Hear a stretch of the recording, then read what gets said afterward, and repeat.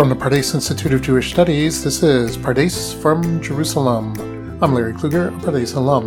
This week, Vayelech and Shabbat Shuvah. This week, Yiska Smith discusses Vayelech and Shabbat Shuvah. Yiska Smith is an adjunct member of the Pardes faculty. And now, Yiska Smith. This session addresses the spiritual practice of Teshuvah.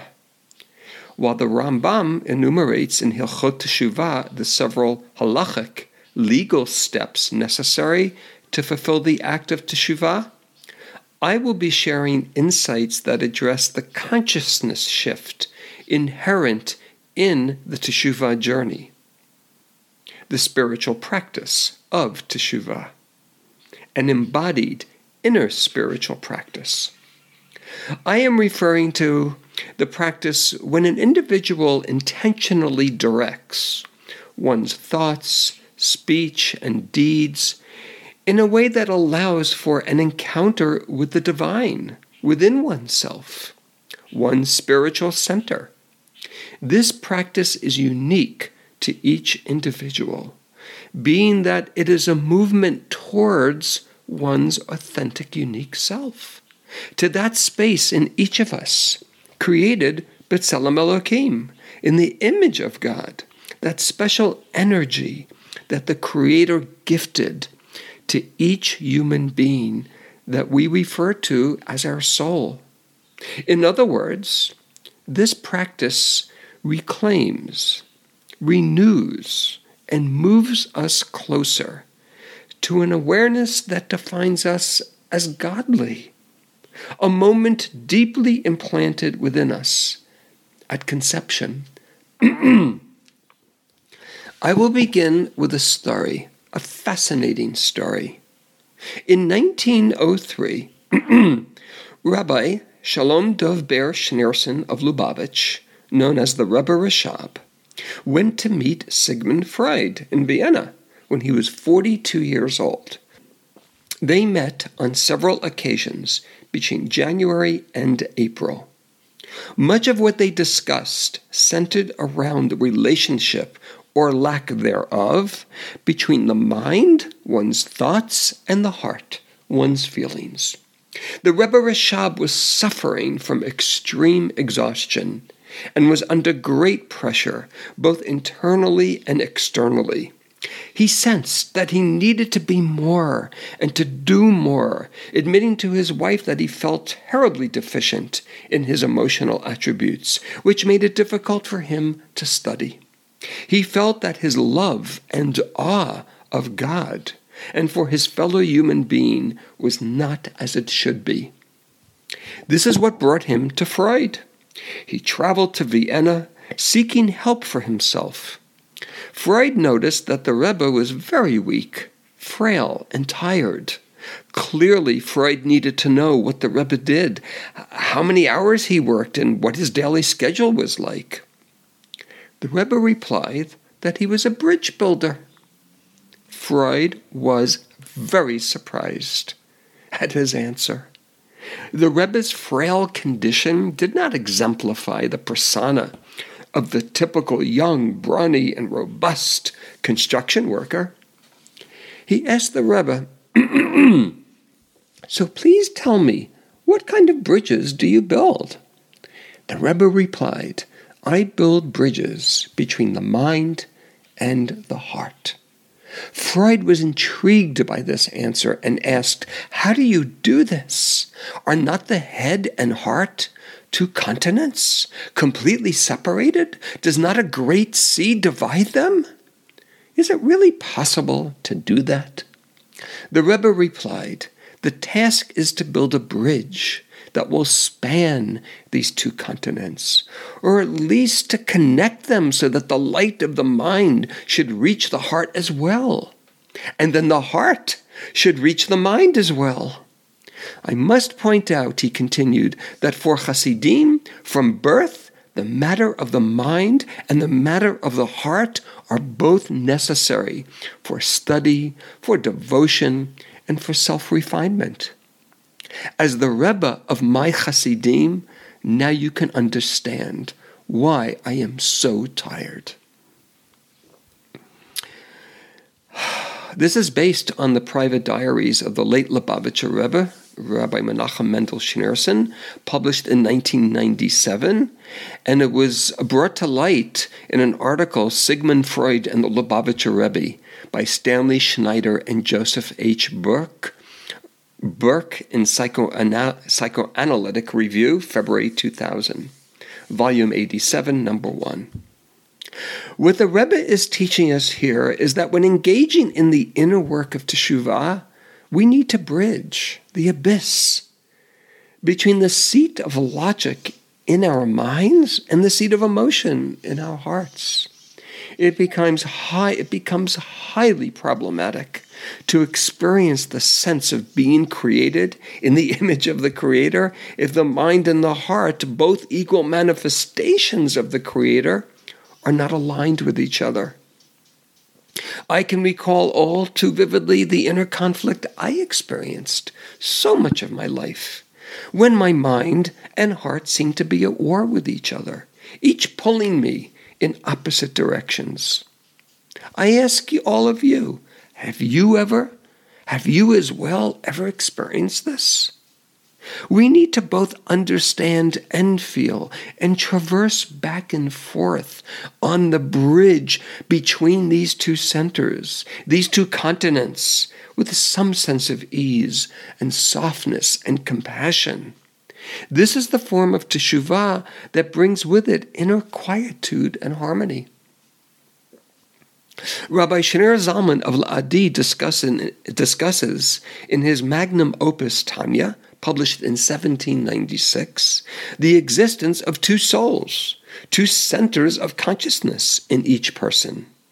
One soul, referred to as the animal soul, Nefesh HaBehemit, is the source of energy we human beings have in common with all other living creatures, the need and innate drive to survive, eat and drink, procreate, eliminate waste, and provide shelter, all derived from this soul. The second soul, referred to as the godly soul, Nefesh Elokit, is a part of God from above, mamash. It's a quote from Eov from the book of Job 31:2, Chelek Eloka mima'al. And the Baal HaTanya adds, mamash. This soul is the very breath of life, the Nishmat Chaim that Hashem blew into Adam's nostrils, which then bestowed upon him a life distinct from all other creations. While all creation possesses within it a spark, an itzotz of the divine Creator, we human beings retain the privilege of being created in the very image, mamash b'tselem, of the Creator. Hence, our essential nature is to be godly. This indicates that the divine being that one returns to dwells within each and every one of us. And we have been created in such a way that innately we possess this drive to return to it in one way or another. In the ever-constant attempt to survive, grow, and be in this world, we may easily focus on nurturing and paying heed to the constant demands and needs of the animal soul, just as a farmer is duty-bound to care for his livestock. To such an extent, though, that we may forget that our godly soul needs tending to as well, and perhaps even more, to such an extent that we may not even feel connected anymore to our godly nature, to such an extent that we may no longer, God forbid, even believe it is there. So tending to the animal drives and animal urges within us as the priority in our daily lives comes with a high price. The deprivation of nurturing and providing for the needs of our godly soul. Teshuvah in this sense is both a turning and returning, turning our focus and intentions to our essence and returning to that part of ourselves that is eternal and not temporal within the finite limitations of time and place. We therefore turn and return to the very source of our being distinctly human, in particular being distinctly Jewish.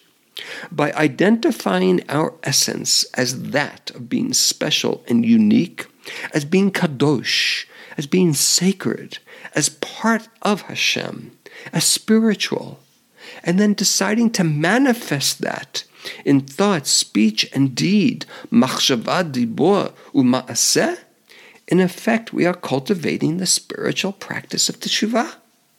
And to our relief, this never has to be at the cost of depriving the animal within us its needs to survive and thrive in the world as other animals do, but rather we live as holy animals and not wild animals. Rav Avraham Yitzchak HaKohen Kook discusses in his classic, Orot HaTeshuvah, 3 stages in one's teshuvah journey. And these are not meant, by the way, to be understood linear. We go back, we go forward, but one leads to the next. So we can go to the next, take a step back, go forward. There is indeed a process, a journey, and movement towards returning to one's inner true being in the most visceral way possible. The first step is called, is referred to as Teshuvah Tevi'it, from Teva, which means nature. It's where the individual senses in both one's own body and in one's thought and feelings that something is not right. Something is just not right. Rav Kook uses the phrase to describe this as Dildul HaChayim, the impoverishment of one's life force, a state of both physical and or spiritual atrophy. One's actual physical health, as well as spiritual health, may be compromised. This realization leads the person to want to restore well-being to oneself and to return to a healthier state. Hence, Rav Kook refers to this as Teshuvah Tevi'it Gufanit, which is the physical, the body, and Teshuvah Tevi'it Nafshit, matters of the soul, matters of one's spirit. There is a direct connection here between the health of the body and the health of the soul. This leads the individual to the next stage, Teshuvah Emunit, from the word emunah, belief, having faith, having trust. When one's capacity to move ahead or to return ahead is based on believing in the Torah-based sources as our guide and road signs along the Teshuvah journey. As an example, we internalize the belief, or we may internalize the belief, that the Torah promises forgiveness for those who seek it, both within the individual and within the community and nation of Israel. Forgiveness in this sense, as expressed by the prophet, the Navi Hosea, in the Haftarah on the Shabbat preceding Yom Kippur, in chapter 14, verses 2 through 10, is more akin to support and encouragement. For example, we read in the second pasuk in verse 2, "Return, Israel, to the Lord your God, for you have stumbled in your iniquity. Shuvah Yisrael ad Hashem Elohecha, ki chashalta ba'avonecha." The iniquity, the avon that the prophet describes that we have stumbled upon, kashalta, we have stumbled upon from Rav Kook's teachings, is living a life that does not embrace the purpose for which the Torah claims we have been created. And it's this very point that causes the ever sense of external and internal discomfort and disconnect. In other words, the ever-constant state of the spiritual existential threat. Following the practice of returning to our original purpose for which we have been created, verse 5, a few verses later, delightfully informs what awaits us. I will heal their backsliding. I will love them freely. Erpa meshuvatam ohavim nedava. This is what awaits us: healing, love. Hence, the Shabbat between Rosh Hashanah and Yom Kippur, traditionally many refer to as Shabbat Shuvah, the Shabbat of return. This step in the teshuvah process moves the individual to a space where one can become inspired by the timeless wisdom found in our own Torah-based sources.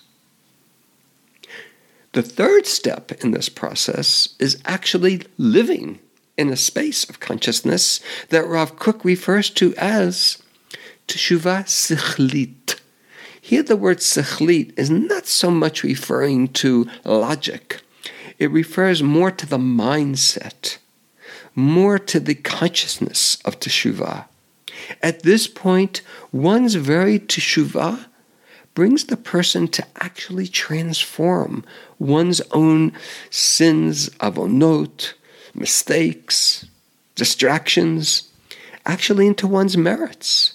This is when our mistakes and misprioritizing causes one to sense such a painful state of distance from one's own inner self, that this very distance from our spiritual center propels the person to return.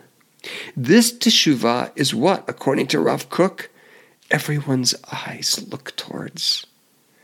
How can I look back and rectify and heal and somehow come to terms with my past? He understood how much we want to resolve our past and make it right within our deeper internal selves. This creates, Chevra, a profound consciousness shift. This is mamash, a paradigm shift. This type of teshuvah defines a way of living, of being. It brings honor to our life journey, with the ups and downs, with the mistakes, with the right decisions. We now become faithful, ne'eman, to the image of God in whom we have been created, with honesty, in truth, with dignity, self-respect, with kavod, with honor, as we move towards a godly life, a life of the Spirit, cultivating vulnerability and transparency. The Baal Shem Tov taught that if only we would remember, not so much believe or understand or conclude, which is more of a cerebral mechanism or consequence, but if we would remember, if we would only sense emotionally that Hashem, that God, that the divine presence is always present, then all the facades of perceived concealment and distance would rapidly disappear, would melt right before us, and we would not feel lonely. Indeed, we would sense in a visceral, imminent, in the most visceral and imminent way, the divine presence. In this vein, Rabbi Nachman of Breslov taught that whenever you sincerely cry out or cry in to God, saying, Aye, aye, aye, where are you? God, where are you? It's because you feel lonely. He teaches, surely you are here. You must be here. Please do not conceal yourself from me anymore. I am seeking an encounter, panim lefanim, face to face with you, God. This distance surely causes pain. It causes sorrow, perhaps even regret. This concealment signals to us, communicates to us that there are parts of ourselves that require healing as a condition to once again sensing closeness with the divine presence. Indeed, Chevra, what's so important here, the very calling out or calling in brings with it a sense of closeness. Because we call out or call in because we believe deep inside, deep inside in our very inner being. We believe, we trust that there will be a response. This is why we call out.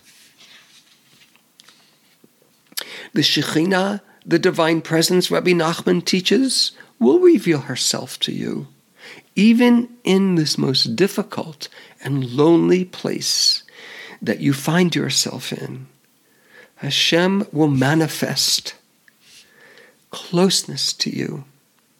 Often when we are in the midst of our teshuvah journey, as we become so focused outwardly on righting that which was wrong, we forget to seek the closeness of Hashem.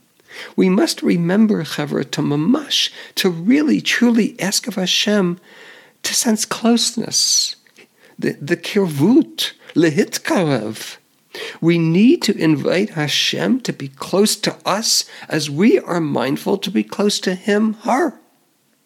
A deeper dimension of teshuvah is to trust, in fact, that Hashem is nearby.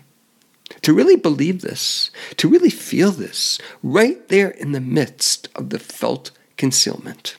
We find ourselves called upon to have faith, to have trust, emunah, bitachon, that the Shekhinah, the divine presence, is always nearby, even when she seems concealed and distant. As I reflect on my own teshuvah practice, I invite Chaver, all of you to do the same. I realize that I was and am inherently seeking a visceral experience with my own soul, a subjective, a felt and embodied experience with my own spiritual center. Ironically, for many years, and again, many of you may be able to relate to this, many of you, yes, I found myself searching outside of myself by adopting others' practices. As good as they may be, as wonderful as they may be, they're not mine. But I was searching outside of myself by adopting others' practices to experience an inherent closeness to the Shekhinah, the divine presence within me. I've come to learn that at times like this, I can always turn inwardly to Hashem to ask for help, for guidance, and for inspiration, so as not to fall into despair. I invite you, I warmly invite you, I softly invite you to do the same. The Piasetzner Rebbe provides for us in Derech HaMelech an insight with deep and moving implications and inspiration. As taught by one of my teachers in meditative practice in the Piasetzner's teachings, Rav James Jacobson Meisels, quote, the Piasetzner Rebbe teaches that teshuvah, transformation, as taught by the Midrash, the Piasetzner quotes in Derech HaMelech, precedes even creation itself. For how could creation be possible if change was not already present? For that reason, the Piasetzner teaches us, we are never truly stuck. We are never lost. We are never condemned to repeat our old patterns. Rather, change is our nature, and transformation is always possible. May we rediscover this year our faith in our own ability to transform, to return to who we truly are, and to live out our genuine selves in the world. I hope, Chavra, that these teachings, with the accompanying spiritual practice, or spiritual practices, awaken all of us to cultivate the practice of returning to the place from where we were conceived, to that spark, to that nitzotz within each of us, that is pure and loving. We say every morning, Elokai neshama taharahi. God, my God, the soul that you have given me is pure. This is our godly soul, to the image of the Creator in whom we have been created.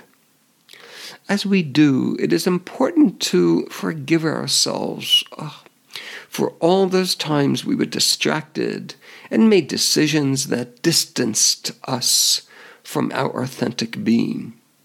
While forgiving ourselves may seem like an insurmountable obstacle at times, however, we can forgive ourselves. We must forgive ourselves. And as we do, then forgiving others comes natural. The Teshuvah journey enables one to experience those special sacred moments of intimacy, of closeness, spiritual intimacy, spiritual closeness with the divine, with oneself, with fellow Jews, and with all humankind, and all of creation. May we welcome each other home, to be at home with oneself, and may we embrace each other's journeys with compassion, encouragement, and open arms. Ken Yehi Ratzon, may it be your will. Thank you, Yiska. Thanks for tuning in, and we'll see you in the next episode of Pardes from Jerusalem.